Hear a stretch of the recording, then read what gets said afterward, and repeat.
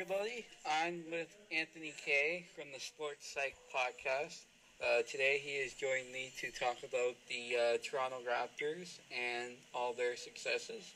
Um, Obviously, if you listen to the name of this podcast, it's Sports Psych, so I'm going to ask him more about the psychological factors that might be elevating the Raptors, or in some cases, not be elevating them.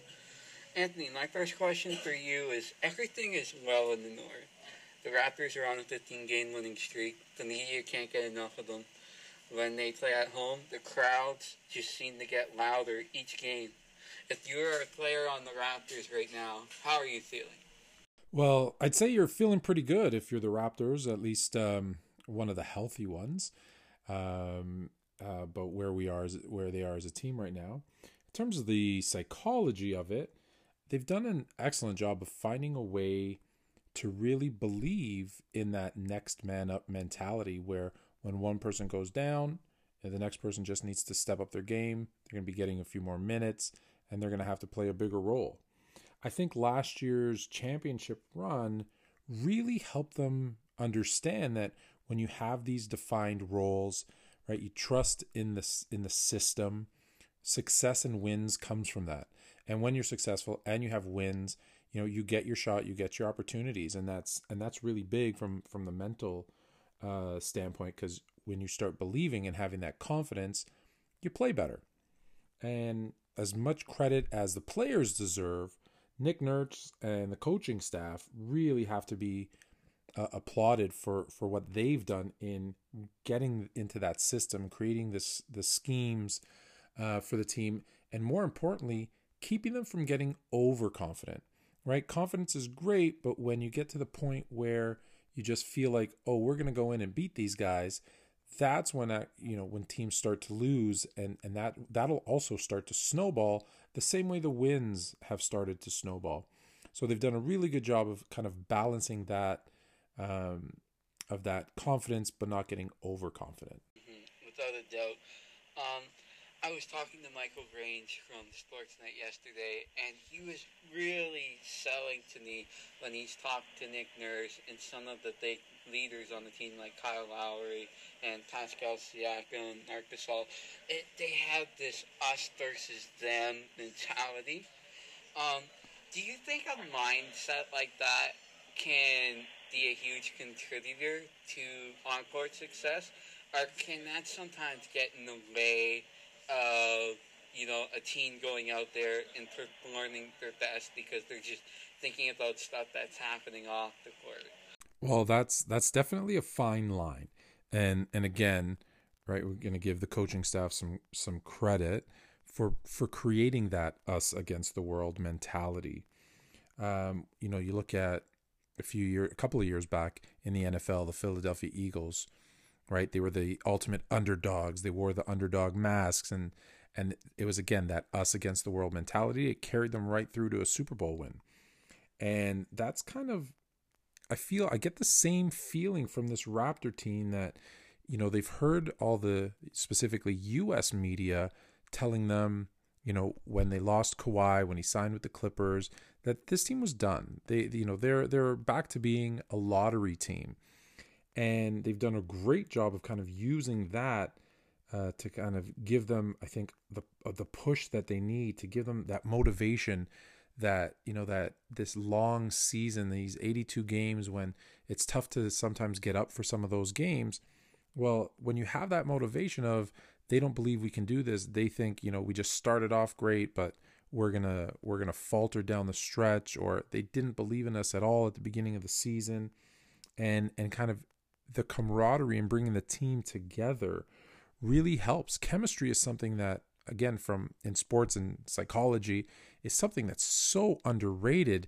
Yet you look at a team like the Raptors, they're having fun, they're winning. You can tell that they legitimately like each other. And bringing that team together really makes a difference. If you go back to players like Michael Jordan, he said he would always look for something that his opponent said or did to kind of give him that chip on the shoulder to say, hey, let me prove it to you. Well, you've got a team now that's really taken that on all of their shoulders together and said, hey, they don't think we can do this. Let's show them. And I think that's going to carry them a long way. Okay, I agree without a doubt. You were just touching on a question I was going to ask next, and I've heard a lot of people say that, you know, this American media has got to piss off the players. Now, let's say, let's take it way back when I think it was like 2010 or something like that, when the Raptors first made it to the playoffs and they played the Brooklyn Nets and they lost in a 7-game series. That team, like a lot like this year's team, wasn't really expected to do much. You know, Kyle Lowry was supposed to get traded, and if they made the playoffs, it would have been like a God sent blessing. Um, do you think that if you're pissed off at the world, that it could really elevate your play? Like, let's say you're a below, like, bench player. Let's say, I don't know, a Ronald Hollis Jefferson type player, and people say, "Oh, this guy's just a depth signing. He's nothing. He's probably not going to last the season." Does that elevate a guy's play, or just do anything to them to get them over their peak performance? That's actually a pretty good one, because it can go either way. You have guys where if they're playing angry, they're forgetting the team concept, and they're trying to do too much. They're really just trying to prove a point, and that's the cases when it fails. However, when you're looking at it from this Raptor team, it's actually pretty interesting because they've taken on this mentality where, hey, they don't believe we can do it. So these undrafted players, these unwanted players like Hollis Jefferson, as you mentioned, Terrence Davis, undrafted, Fred VanVleet, undrafted. Heck, you even look at their star, or one of their stars, Kyle Lowry. If you look back on his career, he went from Memphis to Houston to Toronto. And when he came to Toronto, he was going to be here for a year or two, and it was just, he was going to probably move on. And he never was supposed to be this good. And he played with that chip on his shoulder. And I think it's that mentality that they have so many guys that weren't expected to be great. Siakam wasn't expected to be great. And they've really kind of brought that together, and they've really helped each other play above what anyone really expected. Now, give credit to the coaching staff again, the player development. They've really been able to take those guys and make them better. But I think they've also been able to use that "you're not supposed to be here" to motivate them. And again, not going too far where they play kind of out of control. So they've done a great job there. And as you are touching on, this can be a blessing and a curse, like, playing angry or getting full of yourself, let's say. In professional sports, the goal is obviously to win. But it is fair to say that the Raptors have been paralyzed by fate and fortune. Like, they're the number one talked about thing in this country, in my opinion. Could this 15-game winning streak of the Raptors be seen as a negative psychologically, like a seed that feeds the ego a little bit too much, per se? So the obvious negative side of something like a streak like this is that you're peaking too soon, right? You're peaking before the All-Star break. Do you then lose that momentum and come back from the All-Star break and, fall into a bit of a slump?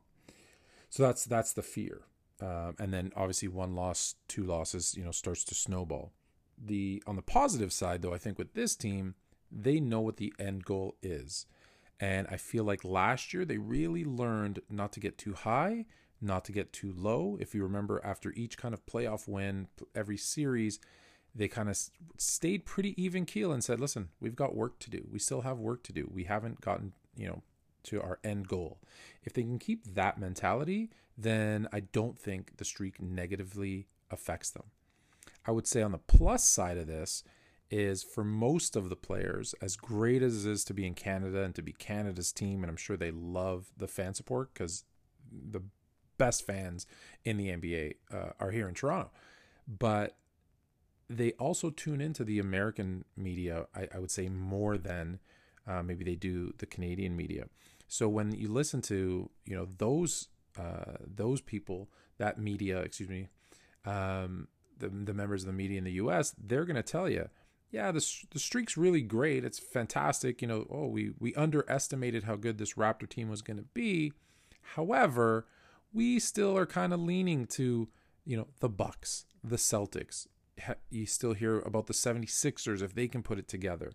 Oh, and then if you go out west, well, you got the Lakers, the Clippers, the Nuggets, Houston, right? They'll still talk about 8 to 10 other teams that they would put ahead of the Raptors in most cases, which is great for the Raptors because, it keeps them kind of understanding that, hey, we still have work to do. Mm-hmm. And I guess getting on the more positive avenues, who on the Raptors, to you, has been the guy that's fueled this team, that's just fueled them from the start? If I have to pick one, I'm probably going with Lowry. He's the engine that drives the bus, right? He can have a bad stat night and still affect a game, be it just making that one key bucket, taking that key charge, getting his other players into position or set up, the pass before the pass to get them set up for a bucket. He's that guy that does all those intangible things. And we've talked about it for a couple of years. Like, what's the value of a guy like Lowry? Because I think he was undervalued for a long time because if you look at the stats, they're good. They're not great. But if you actually watch the games, he's invaluable. And I think the last few years especially, you really see him starting to enjoy the game more as well. And where, early in his career, he was looked at as having a bit of a rough exterior. He's now, you can see him, he's smiling more, he's laughing more. He's really enjoying interacting and mentoring kind of some of these younger guys. And you see him, putting his arm around certain guys when they're a little bit down, or helping them when they've made a good play, making sure to let them know that they did that. If they've made a bad play, kind of helping them on how to do better the next time. He's really become that coach on the court. And, I'm jumping a little ahead because he's still fairly, he's not that old of a guy. But that's going to be a coach down the road. I can see that for him. But he has that kind of mentality now where he's like, hey, as a team, we can have fun playing. We can do more together. And I think, as great as Ibaka's been playing, as great as Pascal is, and Van Vliet and all, listen, the team is littered with great players. I think he's really the one. He's that glue guy that really keeps them together. Yeah, I'm with you on that. I love Kyle. He's just an overall great guy. I've met him once or twice. Very nice guy, very nice to talk to, and I could see him motivating a lot of people. Now, my final question to you is, how far do you see the Raptors going this season in the playoffs? Do you think they could possibly repeat? Well, it's interesting that you asked that, because that's one of the things that we've been polling our listeners on the Sports Psych podcast is, how far do you think this Raptors team could go this year? If you're asking me, at minimum, I've got them in the East Final against the Bucks. If you're asking for my predictions, I've got them with that matchup. And is there an opportunity to beat the Bucks and make it to the finals again? Yeah, there definitely is. The Bucks team has some holes.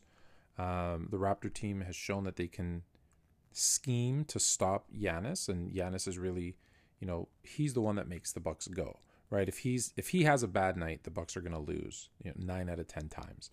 So can Nick Nurse come up with a defensive scheme that limits what the Bucks do well? Yeah, 100%. I think you saw last year, no one was doing the box one. Now you look throughout the NBA and you're seeing it more and more situationally popping up. More again, you didn't see it before. Now you're seeing it fairly often from quite a few teams. So can he come up with more schemes like that helps play to the Raptors' weaknesses and play to the other teams? Play to the Raptors' strengths and to the other team's weaknesses. Yeah, I think he's that good of a coach. I think if we're being honest with ourselves, he's the coach of the year based on what they thought this team was going to do and where they are today. Now, in terms of making the final, I won't go that far to say 100%, but I will say this. I wouldn't be surprised if the Raptors were in the finals this year. Okay. Yeah, I'm with you on that. And before I let you go, where can our listeners find you on social media? You can find us both Instagram and Twitter at AK Sport Psych.